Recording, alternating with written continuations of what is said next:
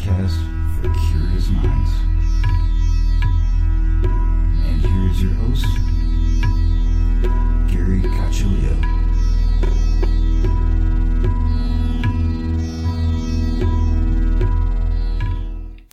Welcome everyone to another episode of Everything Imaginable. I am your host, Gary Cacciolillo.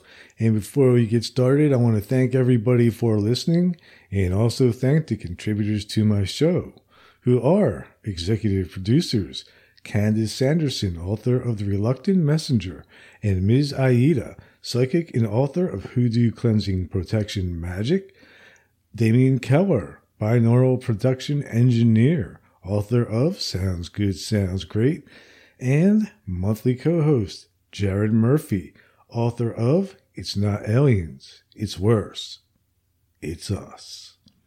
And if you are interested in becoming a contributor to this show, go to my website, everythingimaginable2020.com, and you'll find everything that you need there. And now, without any further ado, our guest is Jared Murphy. What's up, Jared? Hey, everything's good. It's awesome to be on. I wanted to know if you can hear that audio. I wonder if it's on my end. You sound all scratchy. I do? Yep. It sounds like, I hope that's just at my end. Are you hearing it? No, I don't hear it. Okay, I'm just going to ignore it, everyone. So sorry, but nobody wants to hear scratchy, weird audio. No. So it must just be my speaker. I don't know. You're not the first person, though, to say that to me. Oh, it wasn't like that when we were chatting before we started recording. And the minute you started talking after the audio, it sounds like you're, I don't know, talking through a cheesecloth into a tin can that's then echoing, and it's super staticky. Wow. Oh, now it's gone. Try it's again. Gone? So how are you doing? I'm doing all right. How are you? Oh my gosh. What did you do? It's totally different. It's gone. It's gone? Yep. It must be the internet connection. Okie dokie. Sorry, folks. Who loves to hear about audio as we start our show? People love probably it. Cut that out. So let's just jump into it, man. Yeah, dude. Do you want to Did you find restart or no? Did you find a Kincaid cave? Negative. We did not. But did you want to restart or no? No, I'm not restarting. All right. Sorry, folks. So no, we used a very long selfie stick, and it had 6K ability, and we shot the entire area that the mile markers indicate where in Marble Canyon the Kincaid Cave is supposed to be. We were fortunate enough to have someone who is Navajo, and they guided us out there, and they're of and in the nation, and it was very interesting. No one, I think, on Earth has taken, I think, people wait a long time for permits to get into the canyon. However, I have learned, there are a lot of things I've learned. One is, and there is more to tell you about caves and stuff like that, so I'm not digressing. Everybody's, hold on. But what's interesting was the kayakers we kept seeing.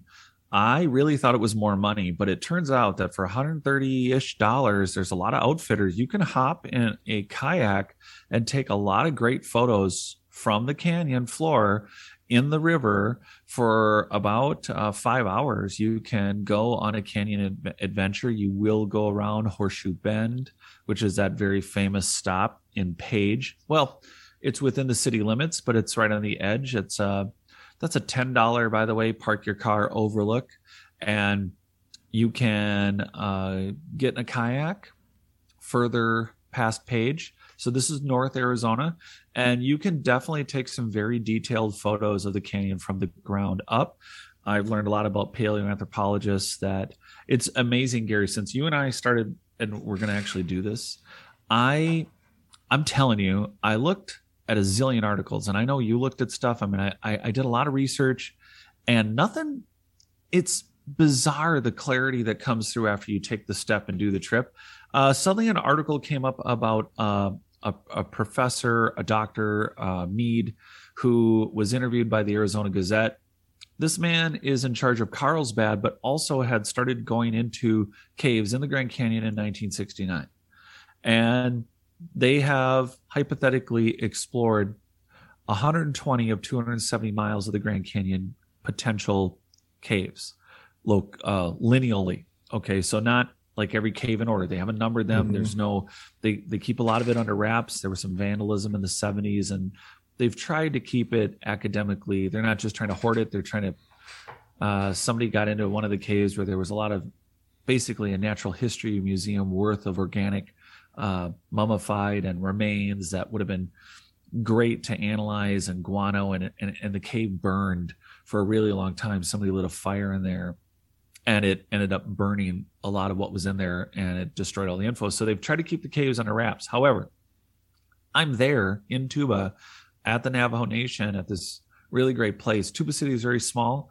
It's Navajo, but I was sitting there and I'm reading this article, and it's like, yeah, there's 150 miles of unexplored potential area of caves. We've only gotten through the first 120 miles of the canyon. Frequently, the caves you have to hike inland. You know, the canyon's wide. So when people look at it, it is really difficult for people to see that the mind's eye. You're like, oh, you know, the canyon's not that. I mean, you could see the other side. It must be, you know, like a quarter mile or half a mile. It's not. Frequently, you're looking across up to a mile just to the other side, and straight down. Even if you dared to look over an edge, which is very, very precarious, don't do it. I don't recommend it. But man, dude, straight down. We were standing where the Kincaid Cave is. The height is approximately 3,500 plus feet. Straight down. So we have exclusive photos. They'll be on Not Aliens member area. I'll get you some of them too. And, you know, we'll have them on everything imaginable, wherever you want to put them. But looking at an angle at some of these kayakers and boating groups that were, and what's interesting is, again, I finding stuff about this mile marker and where it is within there's a set of rapids that are very near this point. They're spelled KWAGUNT, and I am not even going to try to pronounce it because it doesn't sound right. I'm not going there. But Qua GUNT. Quat? Quagunt. I'm going to say Quagunt Rapids. And so if for everyone listening, if you want to get on a map and be within a mile of where the G.E. Kincaid Cave is, allegedly, based on the descriptions in the Gazette article, there are two. Neither of them were on April Fools. So they were. These are of the two articles that explain that G. Kincaid was part of a research team that found what may have been Oriental or Egyptian, Asiatic mummies, and that all of this was taken out by a team from the Smithsonian.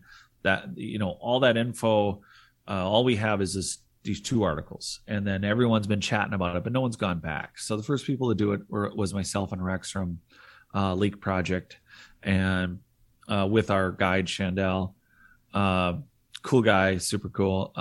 Did a couple tours in Iraq. He's a vet. Yeah, he would be a fun person for us to talk to.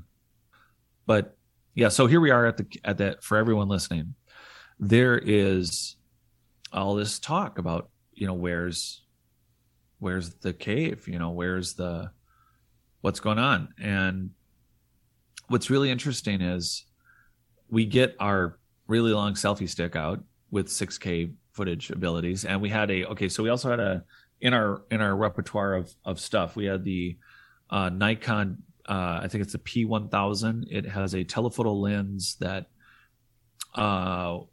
we were looking across the canyon, again, straight down 3,500 feet where we're at. You couldn't even see it. We're looking at angles. So we're looking at 1 mile or closer to a mile to see some of these boats on the river. In fact, just past the rapids and directly where the Kincaid Cave is supposed to be, there's a large rafting stop where they set up a it's a space that they stop at for a break. Mm-hmm.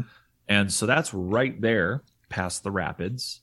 And at the same time, we're looking exactly where the cave is supposed to be. Now, one could argue that for all of you thinking it could be hidden, well, we would need a thermal drone. Thermal drones are about $10,000 plus.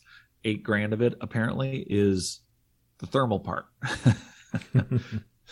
So if we can get that, then we would be, we would be set, because we would be looking at the heat differentials at night. We'd be able to tell, even if there was a cave opening that had been hidden or camouflaged, we would see the thermal difference and we would know if the cave was there.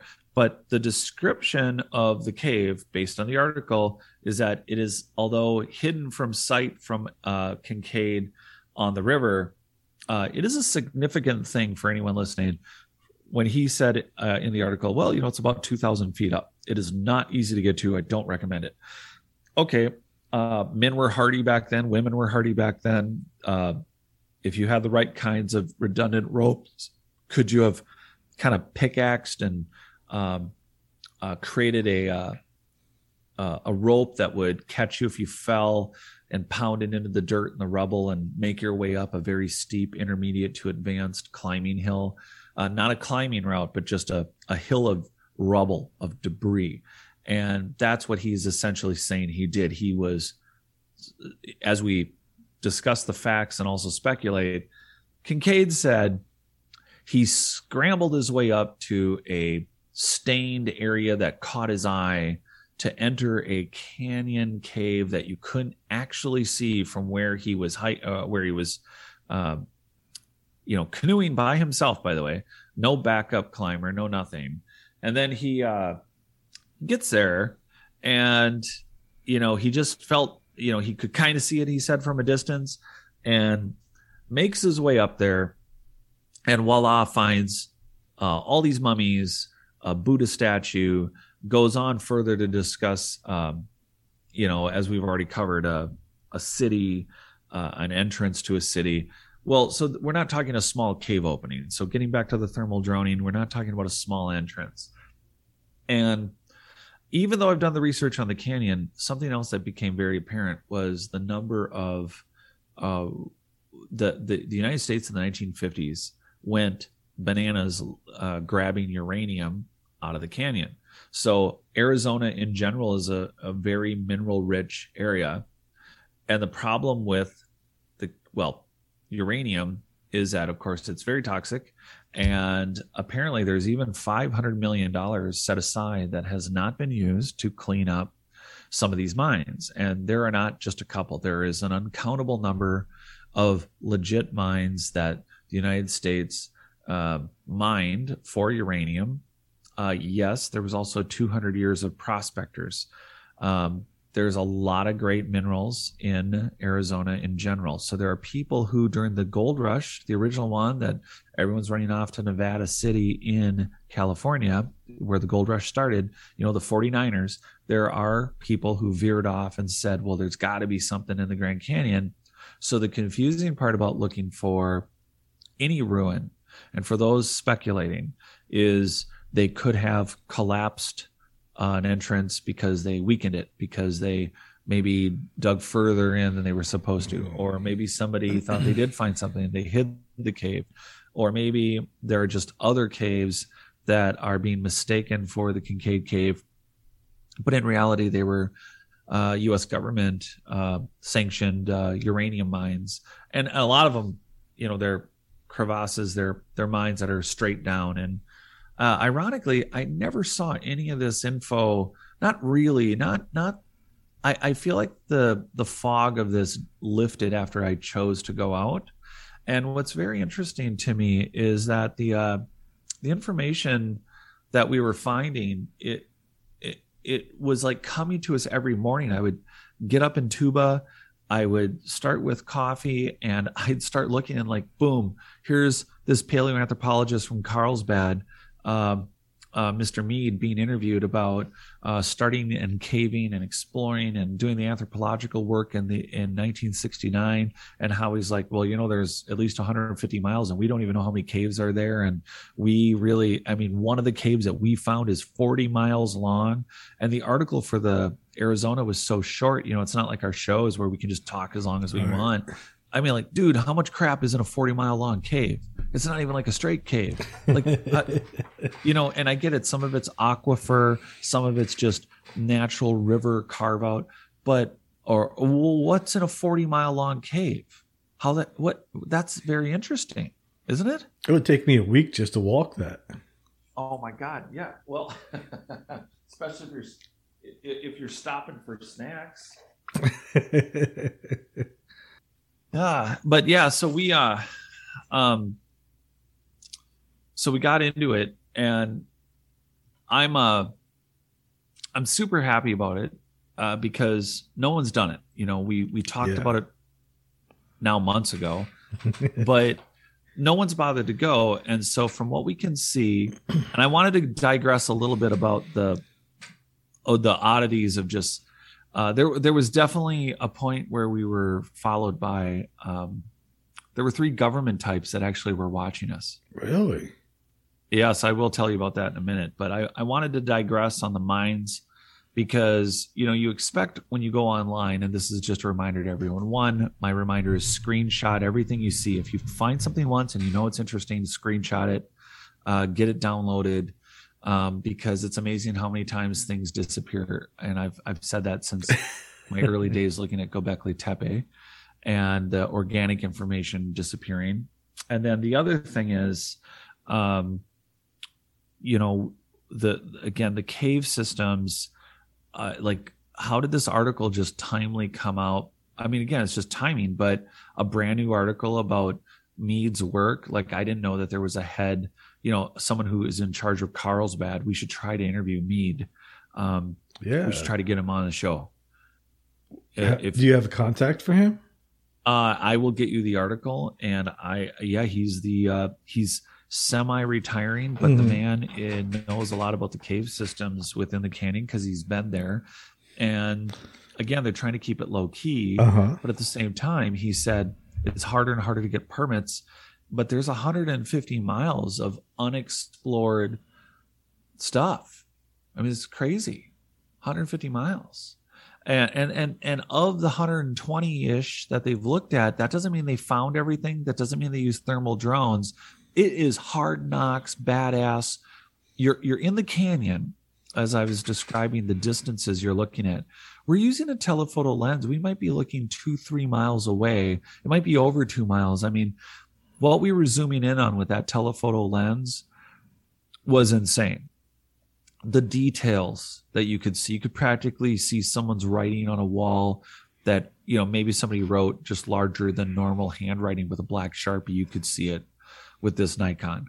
It was bananas. And we are looking at cave systems that from the 1960s on, it's not like there is a massive amount of collegiate input or resources when you think of what could have been used for college sports. I'm making a vast, broad stroke here at simply all the reasons, simple why, there's not as much research as we think, yet there are priorities, like uranium's a priority for our government. And we were not there to interfere with anything that the government's doing. That's not our thing. Our thing was to find this cave. And so here we are looking. And it was just nuts because we're seeing in graphic detail in 6K footage that there's no cave. And I'm telling you, when we stood there at the edge of that canyon, right at the correct mile mark, I mean, we were right there. And you're looking around. You could see caves. I will give myself the sticker. If anyone could spot a bush across the canyon and call it a cave, it was me. My discernment ability to identify a cave that in reality was a series of very large bushes, but from the distances we were looking, I would have sworn all up and down or taken a photo with my Galaxy. And ironically, also, I will say this, my Galaxy S Note 9, holy crap, could that thing zoom in. I zoomed in on one of the campsites when we went to a different bend in the river. We continued to explore beyond the Kincaid because, again, what if everybody was wrong? So, like, let's look at other areas. But my zoom ability on my Samsung was pretty significant. But we had all this other equipment. I had a Sony camera also, and we had the Nikon. So we had, and then binocular. We had a lot of equipment. And thank God Rex had his off-road Jeep with the high-low and the four-wheel and the independent displacing. We were actually doing some beginner to intermediate. Definitely, if you want a reason to buy a real Jeep, we were doing it because it was an hour and a half, man. It was an hour and a half to a gas station. Next time I have the Jeep, so we're good. Oh, nice. Because, man, if you like doing that stuff, I will tell you there were plenty of times where we're like, roll up the windows, roll up the windows, roll up the windows, and we're like, we're rolling the windows up as the mud is. The Jeep became a different color. It was gray. By the time we were done, it was about the color of the brown map behind me, the ancient world map behind me. But we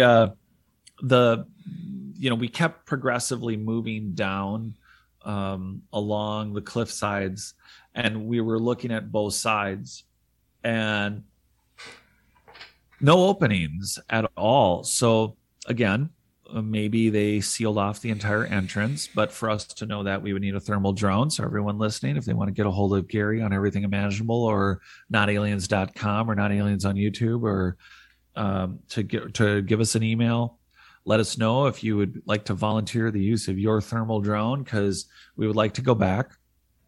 And that doesn't even get us all the way. We have, I suppose I should move along here. So our third day of research, we were at a completely different area of the canyon. We did spot a very large cave. I mean, very large. And it had material in it that had been piled towards the door. And by door, I mean, it was a significant size. It was probably, this space was probably 10,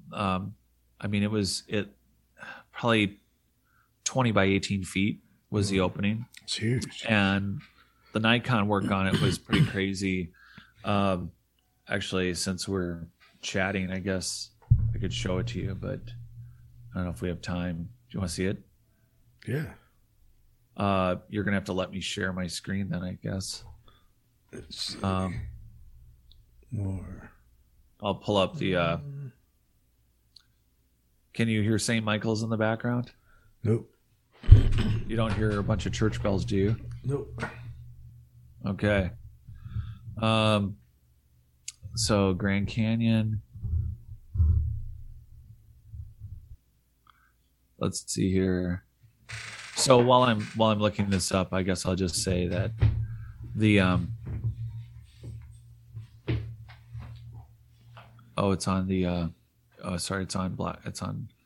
Okay, I gotta pull up the right thing here. But the as we zoomed in and as we were looking the end of that third day, we had left my car at the Navajo Bridge, and I left it there, and we get back, and there are three guys, late 20s to 30s, at least from what we can tell from a distance. And they're all on, three guys are all on their cell phones, and they are not talking to each other, but they're all looking at their phones, leaning on their car. But the minute we pull in, they're watching us, and they won't stop watching us. And guys, just the way they were acting, it wasn't normal guy behavior. You know, they weren't talking to each other. And I've never seen three guys on their cell phone at the same time. You know, they weren't, and if you're lost, you ask other people. It's like they could have come over and said, hey, do you guys know where fill in the blank is? Mm-hmm. You know, they could have done that, but they didn't. And so we have it was very odd the way they were doing it. And then when we got in our car, so I loaded all my gear back up. And when I loaded my gear up, Rex acted like he was going to pull out of out of this small parking lot. And when we did that, suddenly they got in their cars too, and they went to leave. They were going to follow, Rex was in front, then it was my car. They were going to follow us out. Well, Rex did a loop through the parking lot again. They paused. I pulled over, and it forced them to have to actually leave without actually following us out. But those guys were not going to leave. They had no interest in leaving until we left. It was very weird. And it was definitely related to us being there. And again, it's like, you can, how this military thing, I mean, they can listen to our phones. There's like a million different ways to listen to what we're up to. And we're just not up to anything too significant. It's just, we're not there for any military reasons, but it was such an odd thing to have, people be interested in what we were doing, that clearly there just didn't seem to be any reason for it, So we definitely had that situation the third night, and I'll show you the pictures of where we were at, where we took the photos, because we were in a public area. We were in an area that anybody can go to. I wanted you to see it from a distance. I wanted you to see the distance photo, but I'm going to show you the cave up close. Here we go. And this is, now we had been working. This is our third day of research. Can you see it? So what we're going to do is, this, by the way, you're looking at telephoto lens work that's a couple miles away from where we're standing. I mean, you can see, like, let me go back to this photo. You see the little white spot? Mm-hmm. Okay, so none of these photos are us changing where we're standing. That's the same wall. And this wall is the furthest away, but this cave here. Oh, yeah. Right? Mm-hmm. Oh, it's huge. I zoomed in. So it looks like you can reach out and touch the rock. This Nikon lens was crazy. I know we're a little zoomed in here on it. Let me back it out. All right. So you're looking at the material that's dumping out. So at the top middle there. Mm-hmm. And all right, so this is where we're standing. I thought that was okay. So you can see how far away that wall is, right? Yeah, it's far. See all those squares. It's really easy from a distance to go, well, that looks like a rock cut ruin. Mm-hmm. It's just the way the rock sloughs, but that's what we couldn't tell. So here's the cave from a distance. All right. Yeah, see it good there. And can you believe how close we were getting with the camera? I mean, we were right in that wall on the left. How many feet from the bottom was this cave? Does it fit the 2,000 feet? Oh, hey, yes, at least. To the right of my feet there, do you see the sundial in the ground? Mm-hmm. We found that sundial, and it was next to a compass that had been pecked into the ground. So yeah, we photographed the hell out of this cave because this opening is huge. I mean, I could be wrong. It could be over 20 by 20. So to give you an idea of the distance off the ground, let me see if I can find that for you. I don't know if you're going to be able to follow me as if we stay on the same screen or not. You'll have to let me know. Let's see, Rex sent, and then let me. Oh, I think I have a folder specifically. You have to tell me if you can. Can you see this?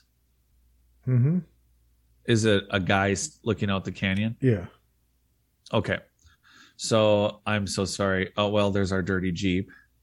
Now, where we're standing right here, it's definitely above that 3,500 foot drop. I gotta see if I can't get us to where we need to be faster. Well, I want you to see the edge, like you're asking, like what was the distance? And let's see here. That's Chandel. That's our Navajo guide. There's the Nikon, and that's with the lens retracted. The lens comes out doubling the length of the camera. it's quite spectacular. So this is the same location. We found a sundial. You see where his hand is. For a couple days, folks, we were doing research, and we came across a very tall, not the same kind of stone that's everywhere, but this giant white limestoney sundial. And here, Chandel was looking at something else that there seemed to be an alignment with some rocks. And I looked down and I'm like, this looks like a little cleaved sundial. And he goes, it is. And you can see the cleave off on the side to make a pointer. Mm-hmm. And there was positioning in each right there. You can see there was multiple rocks that were lined up that made it be a correct and accurate sundial. Oh, we found a dead cow at these rocks. At first, Rex had jumped out and said, there's no flies on these rocks. And I'm like, well, flies don't generally care about rocks. And then I had to walk from the Jeep, which was on the road still. And it was so far away from this dead cow that you can tell here from the photo, there over there, he's yelling about no flies, no flies. Well, the temperatures are so, first off, this entire cow had been eaten out. The interior was completely gone. And it was on the way to the rim where we were going to do, this is a public drivable area. You just have to have a correct, this area is not Navajo. This is just open to the public for off-roading. Mm-hmm. So you just have to have a Jeep like yours to go check it out. And that's the view from the other side of the Jeep. I'm standing at the Jeep when I took that photo. I am so sorry for everyone listening because we're not really getting to where it's useful for you guys to hear what we're saying. I wanted to give Gary the distance. I wanted to show him a photo of how far out we were looking. And for some reason, as we've saved photos and for my share work with Leak Project, unfortunately they're all convoluted and I'm not seeing the actual cliff photo so that you could get a clear view of the distance to that cave, because it is significantly, okay, here we go. Finally, here it is. So this is, you can see where we're standing. Mm-hmm. Okay. I think I can zoom in. Do you see the cave? Mm-hmm. I'm going to back out again. So to your right there where the cave, you can see how high off the... Yeah. I would tell you right now, as you look down the river, actually, let me zoom in again. I want to show you something down here at the river. That river wall, mm-hmm. I would guess that that's at least 400 feet. And then the sloughing part, this in quotes hill you're looking at, mm-hmm. is maybe 400 to 600 feet off the ground, because we're still looking at cliff sides that are over 2,000 feet. So it's ridiculous how the scale. So here's what we do know. We know from taking some measurements, the cave you're looking at, this particular large cave, is about 200 feet down from the top. We know that. So that whole section prior to the slough off is about 500, 600, 700 feet, somewhere in there. And then you have the slough off section. Then you have the river section. And then way in the distance from where we were. All right. Oh, sorry. So that would be easy. Just come down from the top. Right. Well, so the problem is that in our looking, it appears that there's no road on the other side of the canyon to that point for us to descend. So we don't know yet how to get to that point yet. Fly. It's just there's no accessibility. There's no way to do it. Can't fly? Get a helicopter? Well, I guess we can get a helicopter, I suppose. Yeah. There's that. So then the mysterious three men watching us seemed really odd.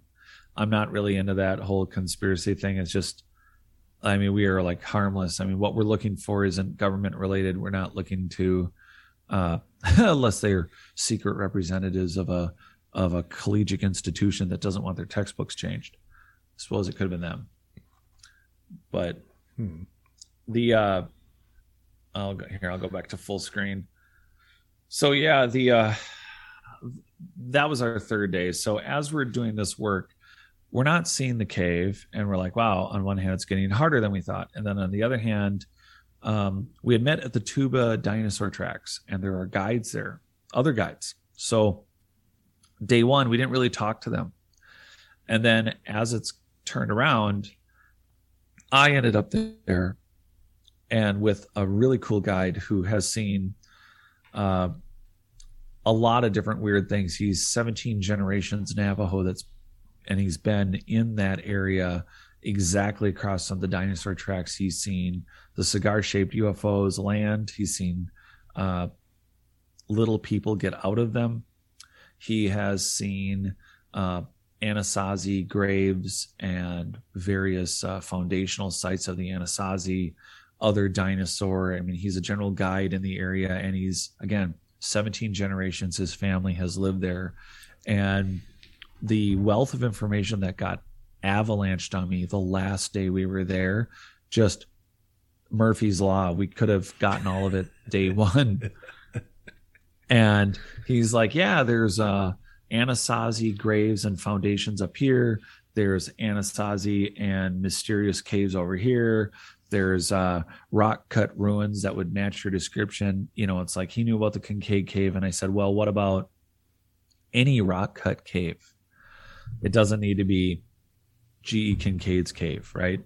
Well, there's a lot more to say about that. So then the question is, okay, well, Mr. Mead, who we might want to get a hold of for a new interview, well, you know, where did you guys leave off in your tick box of you have to get up the canyon? Now, the rapids I was telling you about, if you're in a canoe, I mean, if you're in a boating expedition, that's about 5 to 7 days in at a minimum to get to where the Kincaid Cave is supposed to be. So these anthropologists, paleoanthropologists, splunkers, the people working with any of these universities, they're getting permits and they're going into the canyon with literally pounds of supplies, and they're not just going up the river and looking up a wall and the tremendous amount of effort it would take to either down climb or up climb the wall of the canyon that we're looking at. They're traversing like Lord of the Rings style inland. They're actually hiking miles inland up rough terrain to even locate an opening. And then they have to get to the opening. And there's some photos of that in Mead's article. I'll send that to you. And then to get into those caves doesn't mean they know what they're going to, find. And one of the things that they talk about is the stick people. So how about this one? Again, none of this showed up in my research, and I was trying. So the reason I'm saying this to everyone is I don't understand how now it's a simple thing showing up. If we're all Mr. and Mrs. Conspiracy, why is it that all this info is showing up like an avalanche now within my, like, did a veil lift? Did I make an effort to where I was given further random access, Possibly. I think that's how it works sometimes. If somebody wants us to find something. Well, so now, they have pictures of these people's caving, up to there, and they're talking about the stick people, the stick culture. They left little stick dolls at a lot of these caves, and they don't know who they were. They just know that these people lived around 3000 BC or minimum 3000 years ago. And they left little stick dolls. Like, some theoretical conclusions are that they're directional, but they were left in the caves. And it's a culture that they have no record of. They have no writings for. They're not Anasazi. They don't know who they are, but they have little stick people, and the caves, from what they have found, are quite significant preservers of, you name it, dead vultures, dead sloths. That was part of the article. They found a sloth that died out around 11 or 12,000 years ago around the Younger Dryas. There are bones dating back to 40,000 years to that 11,000 year range for this sloth. But just about anything and everything has gotten into a Grand Canyon cave, even horses, and have died. And there are bones, there are feces, there are animals and creatures and birds that are so well preserved, there's still tissue on things that are in these caves that are thousands of years old. And so they value the historical record that what is and could be in each of the caves. But there's not really a concerted effort to go at them, I don't know, in a more aggressive, it's difficult. It takes time, it takes money, but there just isn't a lot of well done research on these other caves that people just aren't aware of. We're talking the majority of the Grand Canyon is unexplored. And they're making it harder and harder, but there's also this uranium cleanup. Just gives you a migraine, doesn't it? I'm still kind of stunned by these stick people. I'm super because I wonder if the people that made these stick people are the ones that we're kind of searching. Is the civilization that we're looking for? Yeah, that therein lies absolutely. Are they part of? Are the and again, theoretically speaking, my issue with dynastic peoples, all of them, from the Egyptians, Harappan in India to the megalithic cultures of Japan, which I rarely say that, to the Olmecs, Toltecs, Aztecs, Mayans, and the pre-Anasazi, are they all related to these Denisovan, Neanderthal, mystery human races that right now, there's some admission, like the new Dragon Man and the new one they found in Israel. They're always saying, oh, it's a subhuman, but okay, bigger brain capacity, that's our anthropology museum cartoon, is that they were less intelligent. But what if there were multiple equally intelligent human races, and the remnants of them are in these dynastic societies? But what if the stick people were one of the earliest survivors of a catastrophe? If they kick back to that, some people will say, well, they clearly came on the Bering Strait. They came on the land bridge during the last ice age. Yes. They'll say that, but to your point, what the hell? What if they were abandoned or mixed with? We know the Templars, the Vikings, the Phoenicians, for sure China. We rarely give any light to that. China came to America way before Columbus. What are we going to do with that?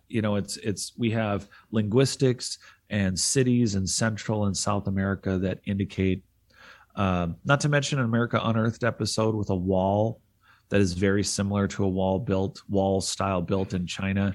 Oh, they have the one in Texas?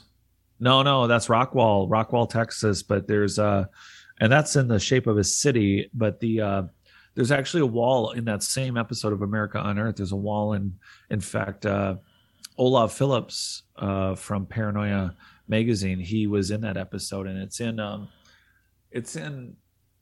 the hillsides in California, and it indicates Asiatic settlement. It indicates that the Chinese stayed or left an expeditionary force that got on to setting their lives up.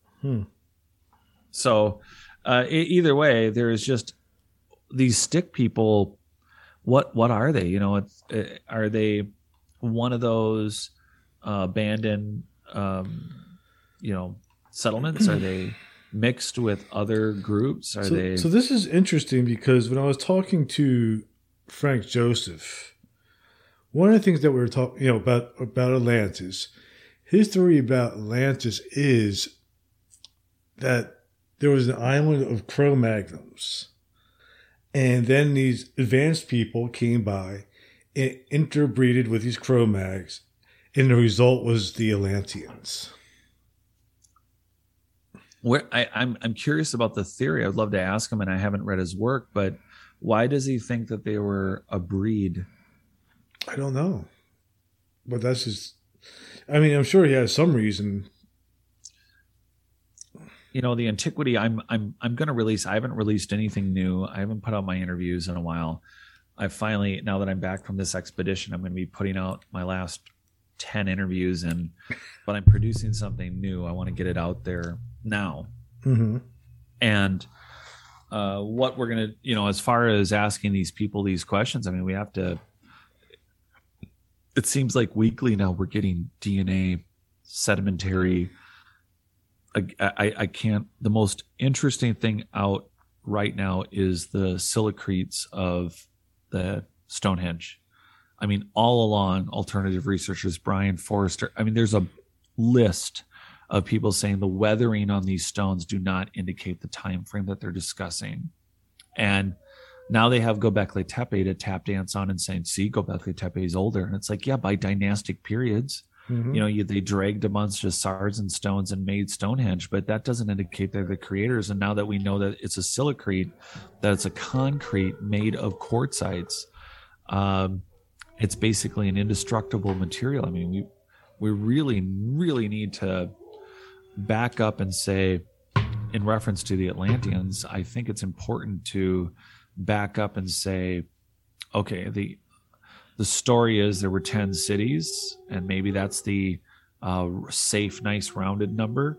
But what if those cities really were part of a survivor advanced society that chose to try to live in I don't mean to public? cut you off here, but one of the things that I just thought of is, okay, when we have a city, right?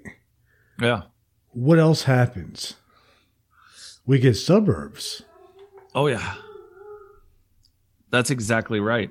You may have people who were not part of the club, but they were benevolent or didn't mind them being around. So you have these other human species that were feeling safer by living closer to these cities. They weren't protected, but these other survivors of whatever cataclysm, they built their communities near or within miles. That's been my thought all along, that they do that they would stay near something that would keep them semi, in quotes, safer from what is the question. It would be beneficial for them because they could reap some of the benefits of the more advanced humans. Dude, totally. Absolutely. Yeah. Totally agree with you. You're right. That's I mean, it's why would their civilization be much different to us? There'll be the city, there'll be the suburbs, and then there'll be rural area. Yeah, there's no there's no way it wasn't. No way. There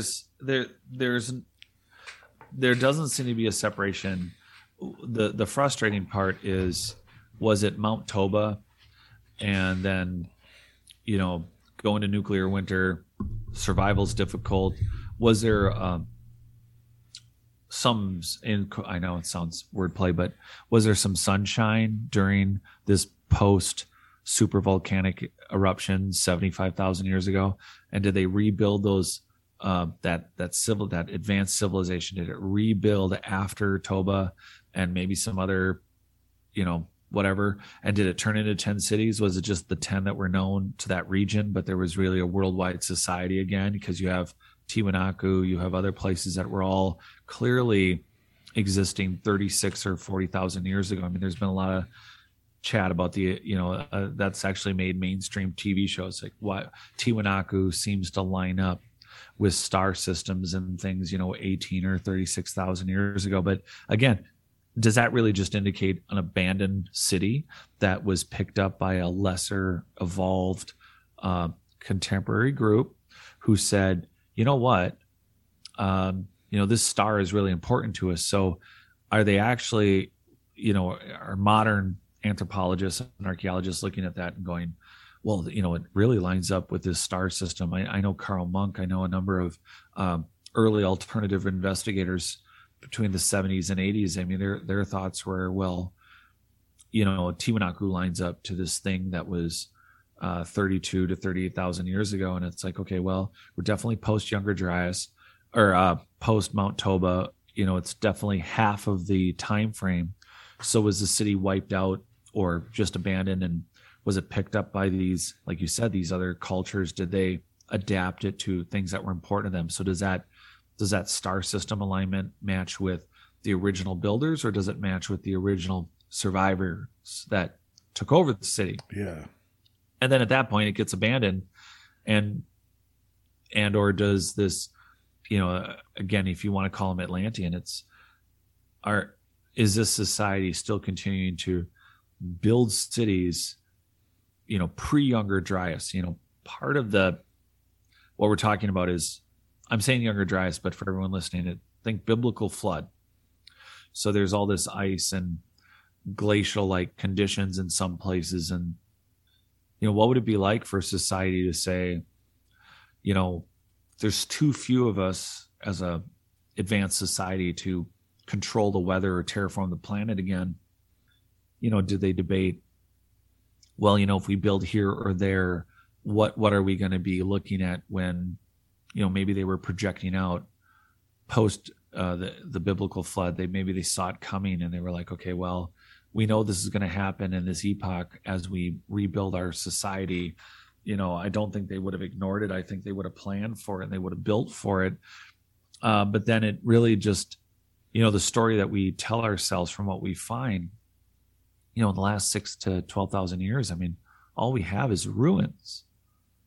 So the question is, how long have we been ruined?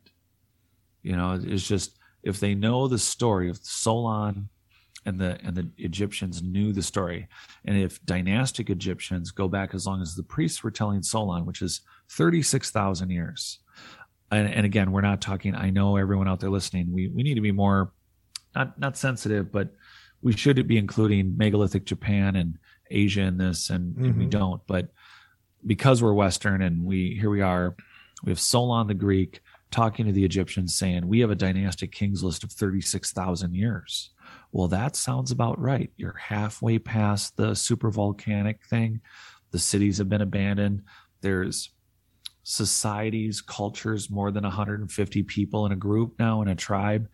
Maybe they stumbled across Tanis, the original, Egyptian capital, and, it wasn't destroyed yet, and pre-biblical flood. And here we are 36,000 years ago, and they start utilizing the ruins and the hieroglyphs they see that were already on the ruins, and they start kind of starting a primitive society. Could get a lot, if it wasn't on their vernacular to write, well, it sure would be when you look at a bunch of pictographs on a wall that you don't understand is writing. So yeah, you rebuild. So then but then the biblical flood thing happens, which isn't, it's just Younger Dryas, another impact, another destruction. So that dynastic kings list for the Egyptians telling Solon, look, we went back 36,000 years, so we're really old, but so are you. And you guys come from a really great race of people. And maybe they're referring to Tartaria. It's bizarre, isn't it? That could be a whole nother episode. Why don't we talk about Tartaria and its relationship possibly to this idea of an Atlantean culture, this advanced society that, here it is, post Younger Dryas, and they're saying the society was destroyed. That's the interesting thing. They say that by 9,000 years it was destroyed. What did your guy, I don't know, I guess we'd be revisiting it. I know we're going to re-interview him, but my thought would be is that this advanced human race was working to set themselves back up pre-Diluvian flood. And they had their cities and they had their disaster contingencies and controls. I think that's why they were building at 13,000 feet in the Andes. That's why they were building at the Ricat or Eye of Africa. I think they had some very choice locations for a reason. But then there's something else. I hate speculating on being diabolical, but there's something else wrong with these people. There's something else they're fighting, because I just can't believe it's natural disaster. They have some really high-tech sciences, and these people, that's what makes me, if I'm worried, or I'm not even worried about a natural disaster, I'm worried about why these people could not get their crap together and get rebooted. That's what worries me the most. Disease? I just, yes. So maybe Again, I speculate constantly or that maybe because there was so few of them, maybe inbreeding.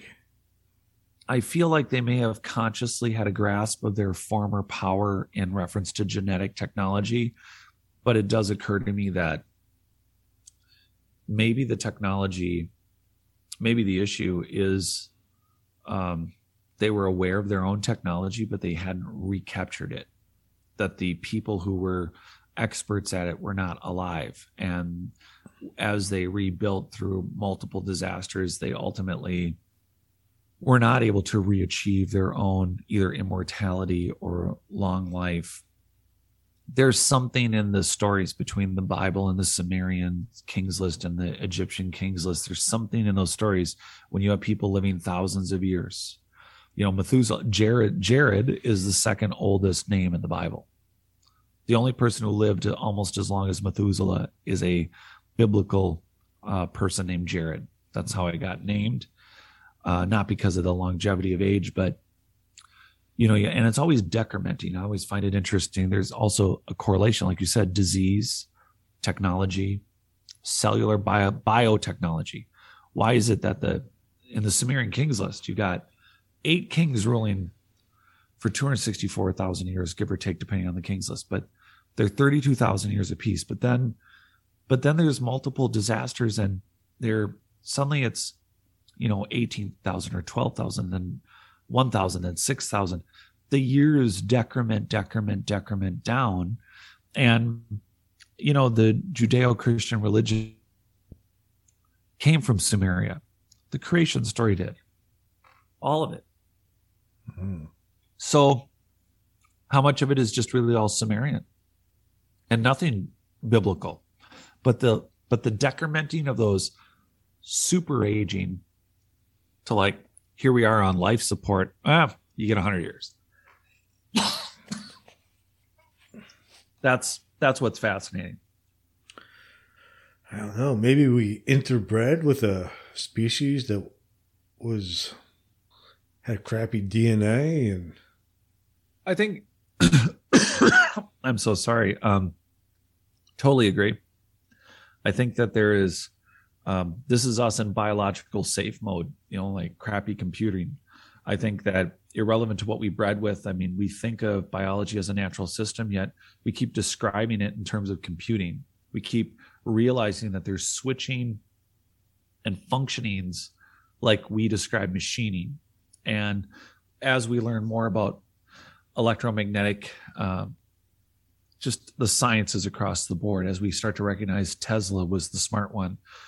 And there was, I mean, our theories of electricity, Steinmetz, I think Ken Wheeler's work reminding us about the earliest, most brilliant, not just mathematicians, but the reason we have current, the reason that we harness electricity, we still have a very primitive perspective on it. And then I think scientists get zeroed in on one thing, and so they can become very brilliant about something very zeroed in, but then there's this lack of broad picture ability to see what you're seeing. In the paleo world, the joke used to be eventually we're going to have a left hand doctor and a right hand doctor, and they're going to think that their jobs aren't related. and I think that's kind of the direction we're going with a lot of this, is that we have this it's a belief more than a science that aging is, in quotes, natural. Yet it's a fact to academics that, well, you know, they sure knew how to build some things in the past, but, they were talking about moons or months. There's no King's List. There's no king that lived 36,000 years. Noah, it's just a metaphor. It's just a story. You know, Noah didn't live 400 something years. You know, Methuselah didn't live 1,000. You know, none of that's true. And yet the indicators for a lot of other, again, a lot of these other stories, they take very seriously, because when they went looking in early paleoanthropology and history, archaeology, they found Moses's Egypt. They found Tel's in Israel. And before you knew it, these early archaeologists were using the Bible as a map. And yet they don't give credence to the Sanskrit, the Hindu work. It's all considered laughable in the West. Not to everyone, but it really needs to be taken seriously. It needs to be given the utmost scrutiny and respect, because I think that if you tie any of it and all of it together, and if you even respect indigenous, and or if you want to call them, the dynastic Egyptians, I think they know how to count years. They're pretty good at doing a lot of stuff. And if they said they had a king's list that's 36,000, I think we need to take it seriously.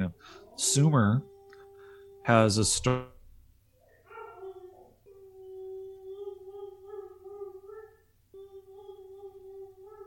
That was crazy. Did we just get mute? What just happened?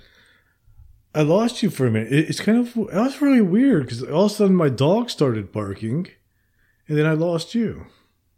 Yeah, right? It must be some kind of satellite thing.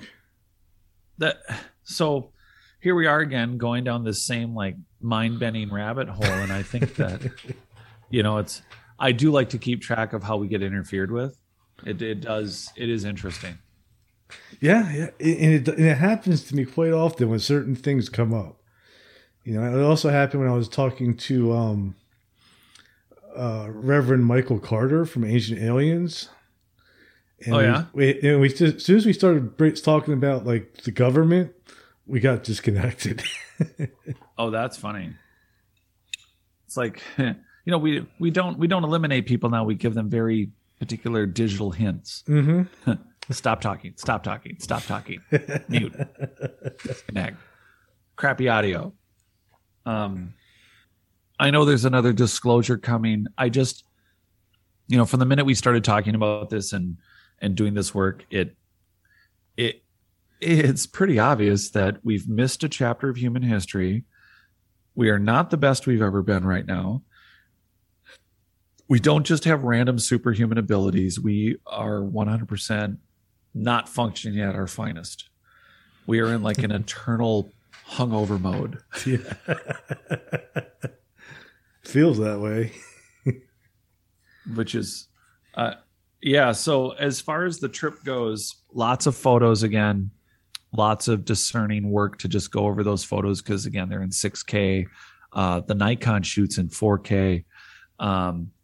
The other video and audio equipment, Rex had Geiger counters, electromagnetic field detectors. He had there was just a tremendous amount of equipment with us, and because of just to tie it back here, because of what we found out about not just the Anasazi, which is a great mystery, but that there are rock cut ruins that the Navajo guides that are in Tuba are aware of.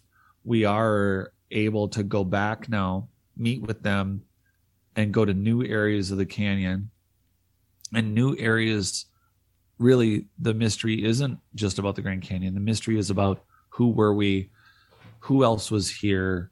And it's not aliens. It really is ancient human societies that weren't just tribal, or like you said, the blurred lines are these survivor cultures that were not included in any advanced recovery. They weren't within the gated cities or within the I guess if we want to call them Atlantean community, but they were nearby. So they adapted and they used ruins that ultimately took on a more local look than their advanced remnants. Mm-hmm. And it's hard to discern that, but we're going to keep looking.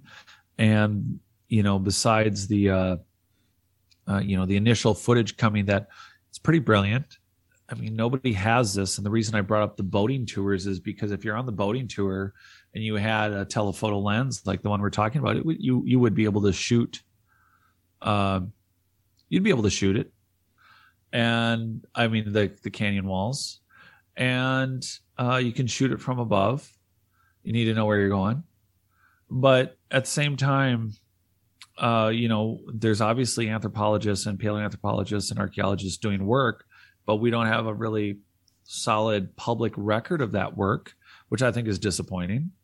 And then we just have to get some people on record, and we have to just start, I think, being a little more open, I think, outside of very closed academic halls as to what there is there. But for all those who casually want to look for the Kincaid Cave, although inconclusive exactly where it's supposed to be, we found no opening. You know what I'm thinking? I think like what we originally thought would be a scouting mission and possibly a month-long thing. I think we might be looking more at multiple months of work that's going to have to take place out there. Yeah. So it's going to be quite interesting. It's going to be a lot of work. It's not one of the things we're going to put down. I think part of what's super fun and on a value add entertainment scale / research for everyone listening is that you are going to be able to sit along for the ride. And there is a value absolutely in armchair research, and participating and listening in on our shows means that everyone has a hunch or a genetic memory. So everybody's got something. If they have a drive to be interested in a subject, whether they're downloading or connecting to the human consciousness in a different way, the reality is that we can resolve this as we look into it as a group. We just need the group and just keep bringing the info we got. And at the same time, it's going to take boots on the ground and scientific equipment to the best of what we think that is. And we're just going to have to keep going at it. Yeah. Yeah. And now I have a pretty good lead on where Atlantis also might be and how much it'll cost to find it.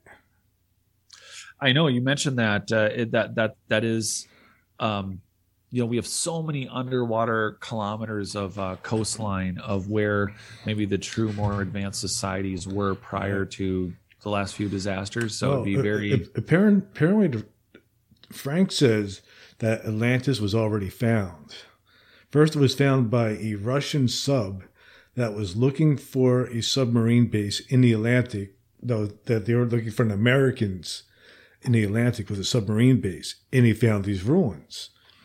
And apparently the Russians went out there a couple times, took some pictures of it. Then the United States intelligence heard about it. They went out there and looked at it. And then after, this was during the 70s, and I think he said around 74. And by the time anybody really got around to taking it seriously, Russia, Gorbachev and the whole Russian thing sort of collapsed. And then it's just decide where all the nukes are going to go. Mm-hmm. That's crazy. And he's talked to somebody, I guess, who was on that submarine and has the coordinates. So it's quite exceptional that if you were able to get a hold of somebody off of that one sub, did they just come forward, or? I don't know. Frank has been, he's written 12 books on Atlantis. He's definitely into it. I'd say he's probably the foremost expert in the world on it. He's super fascinating. I'm super looking forward to talking to him. Yeah. I have to look at some of the stuff on the side. I'll get you that article for Mead, and then maybe we can get him on. Yeah. That'd be great.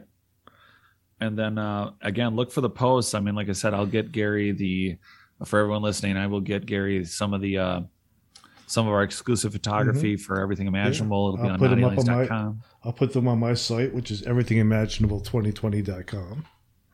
Yeah. And there's more to come on this. I think just going over, I know that was really rude. We were, you guys are listening as we're like, look at this photo and look at the ruins. And then you guys just listen. There will be video content eventually coming from us. Yeah. But in the meantime, thanks for having me on again. We'll have to make those other schedules after the show. So a lot to do. Yeah. Oh my gosh. Yeah. I think we pretty much filled an entire lifetime of stuff. We are. I think it's only going to get funner. And I think, with the help of the fans, that's the crazy part. It's like we're sharing this stuff with people who are going to support us to go do it. So this is going to go from us broadcasting where we are to us broadcasting in a van or portable studios, I think we're going to do more work on the road than we ever will sitting at home. Yeah, I think so too. We're just getting started. Yeah. And that means you're going to have a lot more concerts and things to go to. Yeah. I got to go see I Hate God tonight. I bet that will be super fun. They're pretty cool, man. They're from New Orleans, sludge band. All right. I'm just excited to hear live music and lose a little bit more of my hearing. Oh, but dude, you better wear, everyone listening, make them wear your protection. No. Mine, Gary. No, if I still have any hearing left by the time I'm 80, then I did not live a complete life. Well, I'd like you to be able to hear like the dings off the sonar for Atlantis. So, all right, maybe I will wear ear protection. Thank you. Now you got it. And with that, I'm going to play the outro. Listen to this fine binaural sequence. Yes.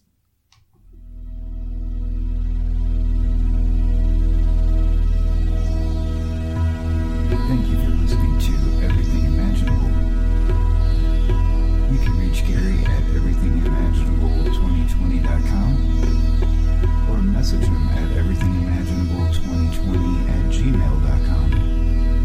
He's also on Facebook, Twitter, Instagram, and LinkedIn. You can buy t-shirts, coffee mugs, and other merchandise to support the cost of producing this podcast. Click on the merchandise link at the top of this page, www.everythingimaginable2020.com. You can also buy the book Enlightenment Guaranteed. It's the only book on Zen that you'll ever need. You can find it on Amazon, and it will change your life.